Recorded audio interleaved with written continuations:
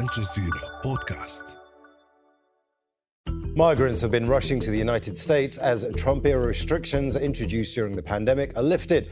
The Biden administration is replacing them with strict new measures. What impact will they have, and how do they differ from Trump's policy? I'm Imran Khan, and you're listening to the Inside Story podcast, where we dissect, analyse and help define major global stories. Let's bring in our guests. In Old Bridge, New Jersey, Richard Goodstein, a Democratic political consultant and former advisor to President Bill Clinton and Vice President Al Gore. In Tucson, Arizona, Alex Miller, director of the Immigration Justice Campaign at the American Immigration Council, a non-profit advocacy group. And in Washington, D.C., Adolfo Franco, a Republican strategist and former official of the Latin American and Caribbean Bureau of the U.S. Agency for International Development. A warm welcome to you all. I'd like to start with Richard Goodstein first. Richard, Title 42 has come to an end. That was very severe restrictions on migration during the pandemic, brought in by President Donald Trump. We've got a new policy now, brought in by President Joe Biden. Substantially, what's different? Look, Joe Biden is trying to do something that presidents have been trying to do for decades. And they're hamstrung by the fact that Congress refuses to pass comprehensive immigration reform. Let me just say one thing about what he's not doing. Remember, the Republicans, Donald Trump particularly, called for a Muslim ban. He said that only Christians should be allowed in as immigrants. He separated children from their parents as a way to penalize immigrants. What Joe Biden is trying to do is both a humane approach and an approach that recognizes that there's a reason that people seek asylum in the United States. So last night they issued a very strong statement saying that there's a right way and a wrong way to try to seek entry. And if you go the wrong way, for at least a 5-year minimum, you will not be considered for entry into the United States no matter what. But by the same token, there's a recognition that there's a shortage of workers in the United States in healthcare, on farms, in childcare, in restaurants, and that we need actually hardworking people in the United States who come through legally. So Joe Biden is trying to kind of walk that line between doing something that recognizes the United States as a country of immigrants, but trying not to convey the message, which he did quite loudly last night, that the border is not open, that people should not give in to what smugglers want to do, and should go through a legal asylum-seeking method, and that's it. Alex Miller, the words humane approach have been used there by Richard Goodstein. We've heard that from Democrats quite a lot. We've also heard that this is the correct way of doing it. Is Biden's policy a reasonable policy? My read is not quite the same. I understand that the Biden administration is trying to do a really challenging thing with its hands tied behind its back in a certain way. But with the announcement of the new asylum transit ban yesterday, we're taking this a step too far. The needle is too difficult to thread. What this transit ban means is that asylum seekers at the border will face a rebuttable presumption that they do not qualify for asylum unless they seek asylum through incredibly narrow means using a phone app called CBP-1, which is difficult to use and has limited spaces, or if they first seek asylum in a transit country. What this will mean in practice is that people with bona fide fear claims may be returned to their countries of origin despite the real risk of persecution. And that's not where we want to land. Adolfo Franco, the floodgates are open now, right? That's surely what you think. Correct. So tell us why. The floodgates have been open because of the disastrous policies of this administration. And your guest, Alex, sort of alluded to the fact that this administration is now at the very last hour for political reasons and because of a crisis they created, have now reverted in part to the policies of the previous administration that, of course, were working fantastically and brilliantly on the border. But there are a couple of things that need correction here. There has never been, and I want to be clear on this network particularly, a Muslim ban. There was a ban that President Trump tried to implement for a period of time to ban immigration from countries that were in a high terrorist list. Some of those countries were primarily Muslim countries. There was never a Muslim ban. That's just a falsehood. And the first, and anyone can look that up and see it. Number one. Number two, the policies of the Trump administration were, when worked out with Mexico, a remain in Mexico policy, which this administration is trying to do again, to bring about an orderly system that people could have their claims adjudicated, but a very strict border policy of legal migration only. You heard your two guests allude to two different things here, and this is their contradictions. Richard mentioned the real reality, which is people flooding into the country for economic reasons. He mentioned restaurants, workers, and so forth, and didn't say this, but somehow alluded to that somehow that's okay to have floods of people coming to the country without being vetted from all over the world, by the way, not just Central America and Mexico. Alex is referring to the asylum cases. Well, we know the reality. I'm a lawyer. I worked Latin America issues all of my life. I headed the Latin America Bureau. I was on the border numerous times. The vast, vast majority is what Richard alluded to. These are economic refugees, people trying to come to the country because they want a better life. There is a need. There's a labor ability here. Very, very few people under our law, as a lawyer, I can tell you, qualify for political asylum in the United States. They have to have persecution. Doesn't mean crime, doesn't mean a bad standard of living. Right. So the reality is, for 2 or 3 years, we had wink, wink, an open border policy, in effect, by the reversal of the effective Trump policies. Now, at the last minute, some of these policies, again, are being trying to be implemented, but it's going to be very difficult since you have 10 to 12,000 people now projected to come across the border on a daily basis. So the system will be flooded. What does that mean? People will be they will be paroled. In the U.S. law, that means people will be allowed into the Adolfo, country.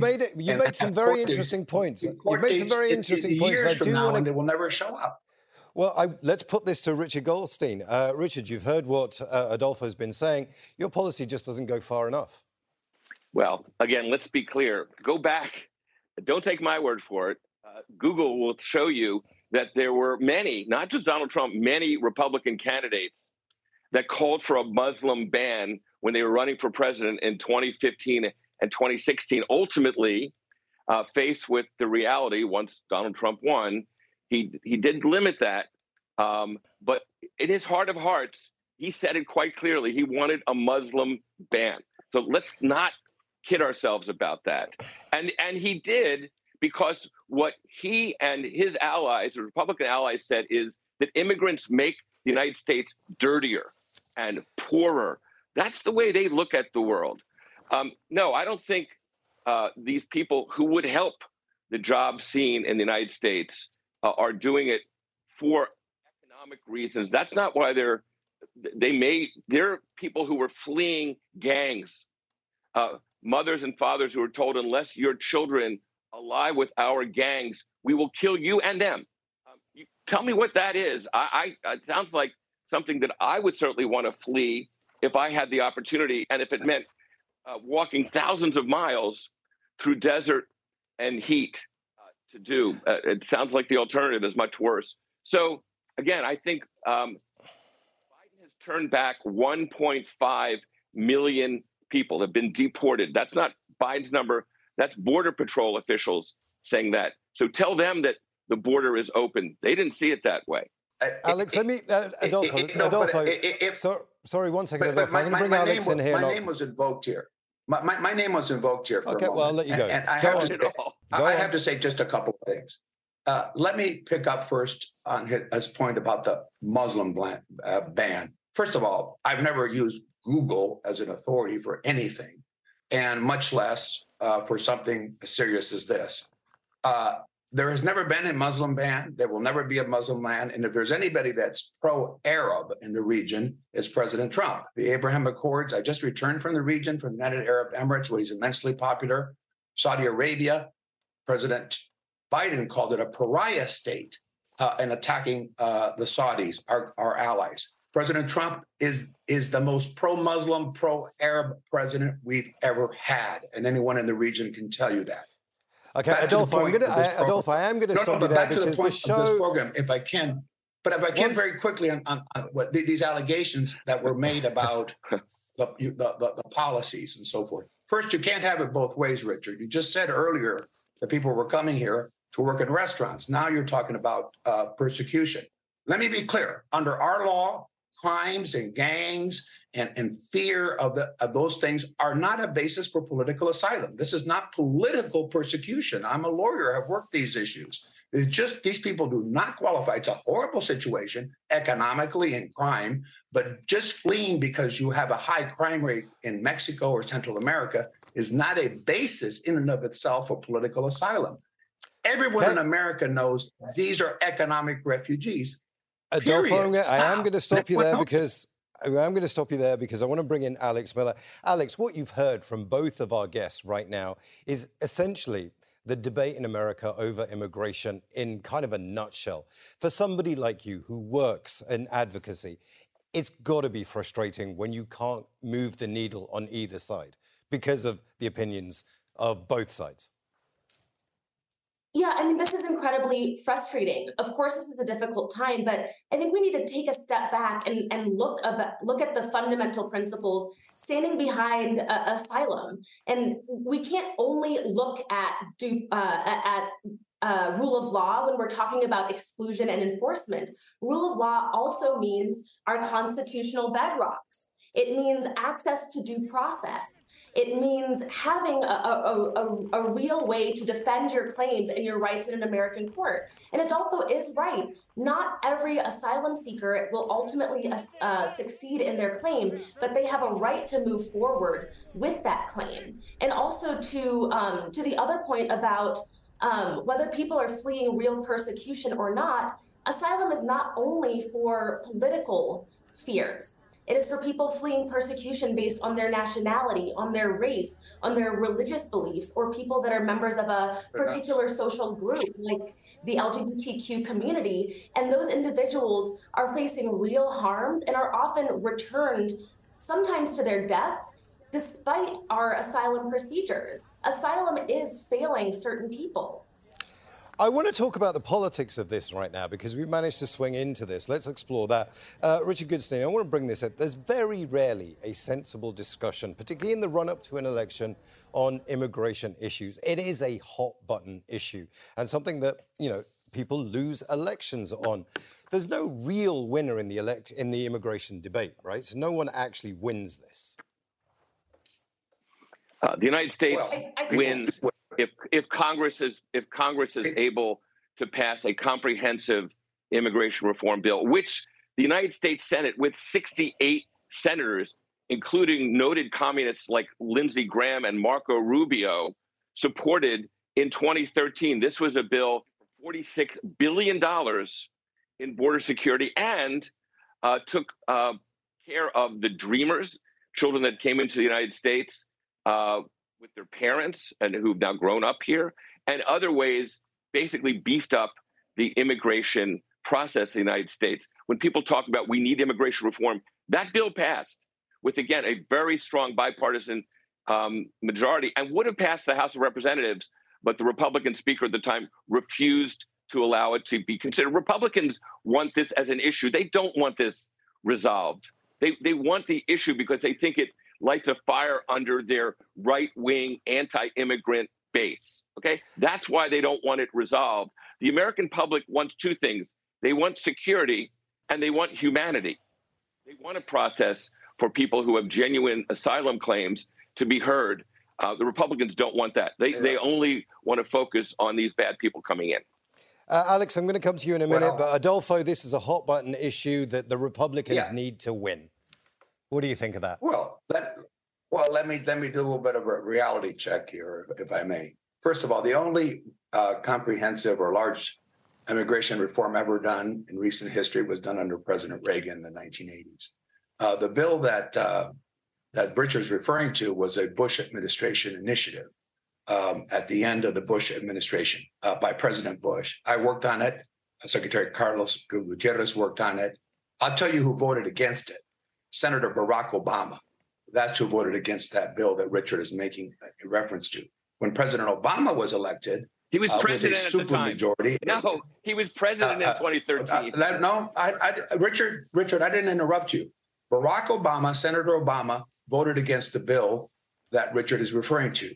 In 2008, when he was elected president and he had a supermajority of 60, enough to not have a filibuster in the Senate, he promised, and Alex will tell you this, immigration reform as a priority in his first 2 years when he had supermajorities. He elected not to do that. He focused on health care and later mentioned and agreed on Spanish television, which I do, that yes, he broke his promise. So if anybody doesn't want the reforms, he referred to Senator Graham, to Senator Rubio, to Senator McCain, who I worked for. All of these individuals were pushing immigration reform. That is the reality. We are a pro-immigration party, pro-legal immigration. Lastly, to earlier point, to Alex's point, the fact of the matter is she's right. There are cases where if your nationality, you're persecuted for this, if you're persecuted because you're a member of a minority group, gay rights and so forth. These people are entitled to an asylum hearing. But there are two things that the viewers need to understand. First of all, that's a minuscule number of the economic refugees that are coming into the country, and every American knows it. Secondly, unfortunately, they're gaming the system. Hundreds of thousands of people trying to enter the country. They're overwhelmed. They're giving court dates in the future for either asylum or other reasons. And then they just go into the shadows and that they never show up and they become illegal immigrants in the country, which is a travesty horribly for them. That is the reality of America today. And it is not a Republican problem. It is a bipartisan problem. I'll recognize that. But the only true initiatives in recent history have been driven by Republican presidents and senators. Alex Miller, it's such a hot button issue. Everybody talks about this, but here we are, both sides blaming each other for this. What's the most frustrating thing for you when you're trying to speak to politicians, trying to get them to push through legislation? Is it a bipartisan issue? Is it a Republican issue? Is it a Democrat issue? What is it for you? I mean, this is an issue for every American. It extends beyond party, beyond Democrat, beyond Republican. It's a human issue. And we need to try to find empathy when we're looking for solutions. I think there's a fundamental question about what does it look like to succeed in immigration reform? Are we trying to exclude as many people as possible? Is that where we find our wins? I would think that the goal is actually to create a system that expeditiously supports people to seek asylum while maintaining their access to due process, ensuring that they have access to counsel, and also creating lawful pathways for individuals to come here outside of the framework of asylum. But I think it's important to remember, people throw around the word illegal immigration really broadly. It is lawful to seek asylum regardless of your manner of entry. And instead of, xenophobic rhetoric and throwing asylum seekers under the bus, we need to make sure that we're protecting those most vulnerable. But Alex, there is illegal immigration. There is economic migration. Yes. All of these things exist. We're not talking really about asylum seekers here. What Adolfo Franco, what the Democrats and Republicans really actually mean when they talk about immigration is this kind of illegal economic migration. That's always going to happen, but how do you deal with that reasonably? I mean, it's an incredibly challenging issue, but like we were talking about earlier, there are economic needs in this country. There is a need for labor. And so beyond the asylum problem, beyond the tensions at the border, finding realistic, lawful pathways for migrants to come here for economic reasons is also part of the solution. Richard Goodstein, the economic illegal migration, which is what the Republicans really mean when they talk about people flooding into our country. The Democrats don't ever seem to have a winning argument here. That is a failure of policy, right? I would disagree, and here's Exhibit A.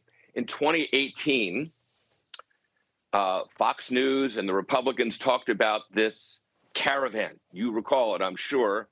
That was people streaming through Mexico about to flood into the United States. And guess what happened?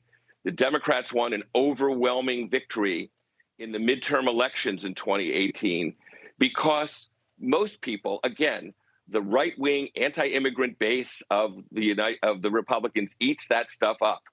But everybody else is nauseated by that because they understand that there are multiple ways to deal with immigration, and scaring people about immigrants is not a winning strategy. That's not it. That's not fair. It's not what people want to hear. Most open-minded people understand that this is multifaceted, and there's both a security element and there's an element about recognizing legitimate asylum claims. So I disagree with the premise that this is somehow a winning issue, just like taking on democracy. The Republicans love to undermine democracy. Trump people do.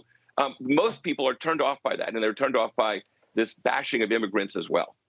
Adolfo Franco, you're shaking your head there. Tell me why. Well, we got to the democracy, the president who is waving all kinds of waving around his pen with executive orders and has been beaten back by the courts, including on immigration, by the way, by the Florida courts this week on his policy of trying to release people. So we'll see about democracy as implemented by President Biden. But going to the issue, Richard, continue with these policies. The polls indicate something very differently. They indicate that 72% of the American people oppose the immigration policies of this administration and rank the border insecurity as very high. I completely agree with Alex that we need workers here and an orderly system. But you have to secure the border first. You have to have sovereignty. You have to have a border security policy that makes sense. We don't have that. The president is now dispatching 1,500 troops, federal troops, something Democrats criticized President Trump for suggesting. And now they're doing that. And I understand adding more. I live here in Washington, D.C. I have a lot of friends at the White House. And I can tell you this, President Biden in private, and this has been reported as well in part, is furious over what has happened in the border. He does not view it as Richard, that this is, this is fine. The American people are level-headed. The American people are concerned about what is turning into an uncontrollable situation.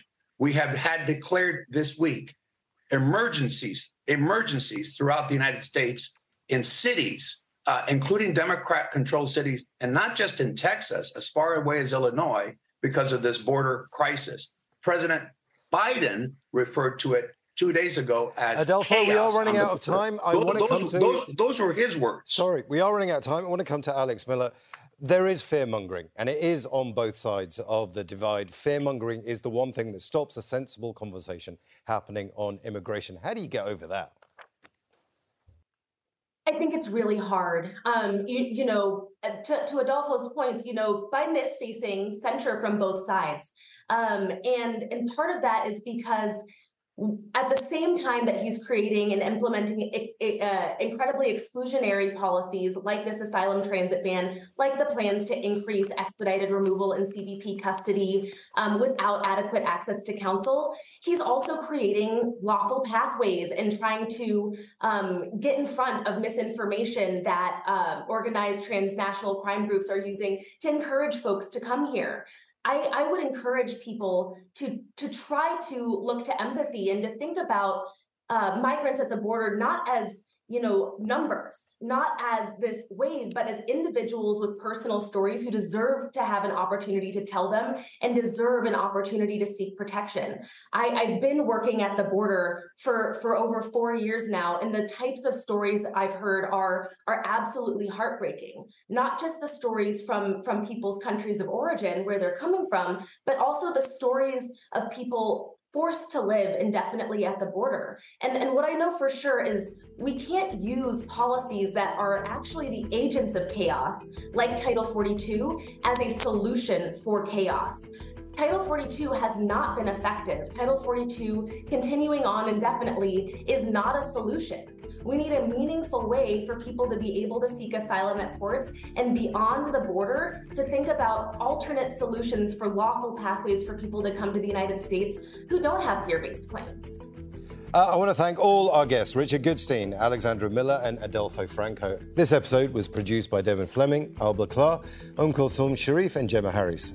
Studio sound was by Aston Goodison, and the programme was edited by Vishnu Sheila, Lynn Engwin and Joe DeFrias. Be sure to subscribe to the Inside Story podcast to catch every episode. Thank you for listening. Tune in on Monday for our next edition.